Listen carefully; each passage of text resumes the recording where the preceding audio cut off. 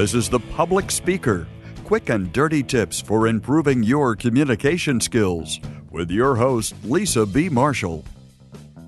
Today on the podcast, I'd like to talk about something that's been on my mind, and that is how to talk to someone who's coping with death and loss.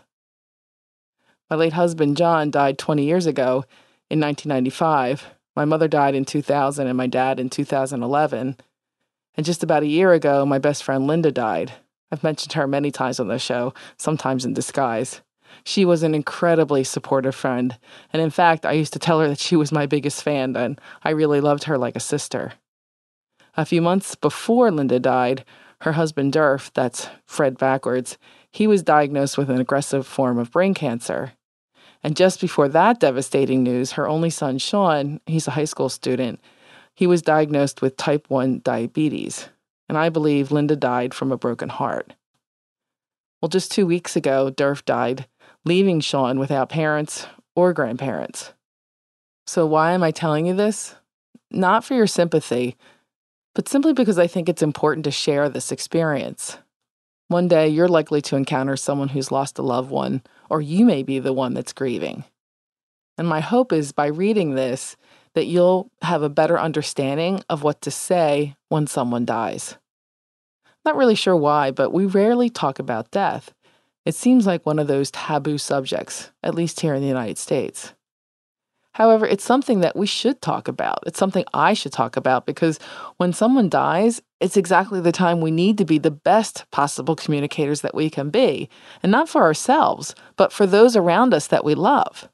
Unfortunately, grief is not like you see in the movies. When my husband died, at first I felt like I couldn't breathe. I wanted the world to stop and for everyone to recognize what a huge loss we had just sustained. And I remember lying on the couch, curled in a ball, crying and crying for hours at a time, feeling totally alone. And I didn't have to be alone, but I was afraid to let others see the depths of my despair. I didn't eat, I didn't clean the house, I didn't mow the lawn for weeks. I didn't do anything. My friends and family reached out to me and I pushed them away. I didn't want to do anything they suggested because couldn't they see? Didn't they know? I just wanted John back. I needed John. I needed my partner. I know it doesn't make sense, but I was even mad at John for leaving me alone to deal with his death. It took time, but eventually I was slowly able to build a new life, moving from we to me and eventually back to we again. So losing John is part of the reason why I'm so passionate about the importance of communication. In fact, in my book, Smart Talk, I included a section specifically on what to say when someone is going through a hard time. I explained that when John died, ordinarily talkative people became tongue-tied, or worse, they became silent. Much later, people told me they had no idea what to say or what to do or how to help. They were fearful of saying the wrong thing, so instead they opted to say nothing at all, especially people at work. Clearly, the situation made them uncomfortable and therefore silent. And boy, do I understand that more, especially now in these past few weeks. What could I possibly say to an 18-year-old boy who hasn't even graduated high school yet, who has suffered through a significant hearing and eye loss, who is dealing with type 1 diabetes, and most tragically, lost his mom and dad within a span of a year? I couldn't find the words. No words seemed to be enough to express the depth of my feelings. Every time I rehearsed some words in my mind, they seemed to trivialize the magnitude of this tragedy.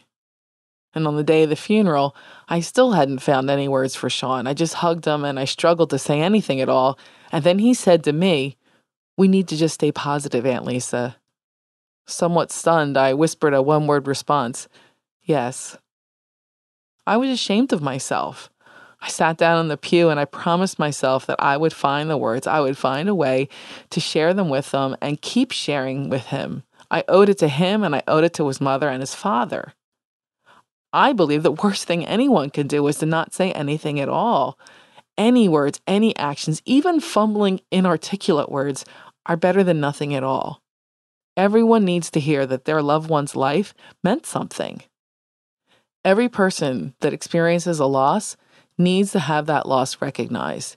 We need to let them know that we understand that that void hurts. And it's our responsibility. It's our job to find the bridge to that person's broken heart so that we can help them by taking on a very small part of their grief. And the way to do that is through our words and our actions. But the hard part is that everyone experiences loss differently. And it's even likely that the same person experiences the pain and loss differently from day to day or even from moment to moment. So we need to listen, and I mean really listen, and respond to what the other person is experiencing in that particular moment. There are no quick and dirty tips for this because there's no one right way to talk to someone who's going through the grieving process. I remember having to tell people it's okay to talk about John. It's okay to ask questions. Particularly as more time passed, I noticed that some people were careful not to bring it up. I think they thought perhaps I was finally over it and didn't want to upset me all over again. But the reality is that the loss of a loved one is never far from our minds. And by sharing your words and sharing your stories, you are making a connection. For me, it helped me to feel closer to those that I lost and closer to the person that shared the story with me. Hearing the stories often made me smile or made me proud. So don't disappear. Even if you don't know what to say, even if you're uncomfortable, even if you feel like you're not sure how the person is going to react, just listen to the thoughts, the feelings, and emotions that are being shared in the moment, and do your best to acknowledge the loss. Offer your support and share your stories.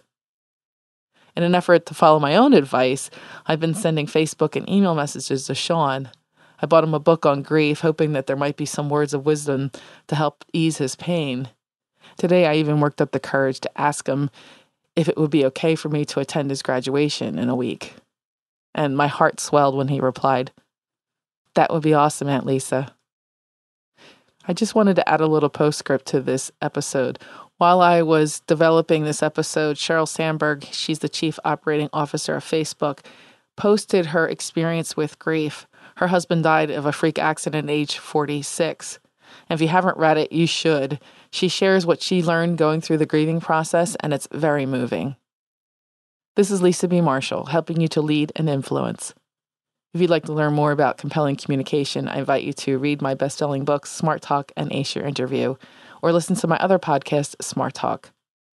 As always, your success is my business. If you have questions about how to communicate better at work, leave a voicemail at 206-350-7970 or email publicspeaker@quickanddirtytips.com. Sign up for Lisa's newsletter or get information about speeches and workshops by visiting lisabmarshall.com. You can find a transcript of this show and links to connect with Lisa at publicspeaker.quickanddirtytips.com.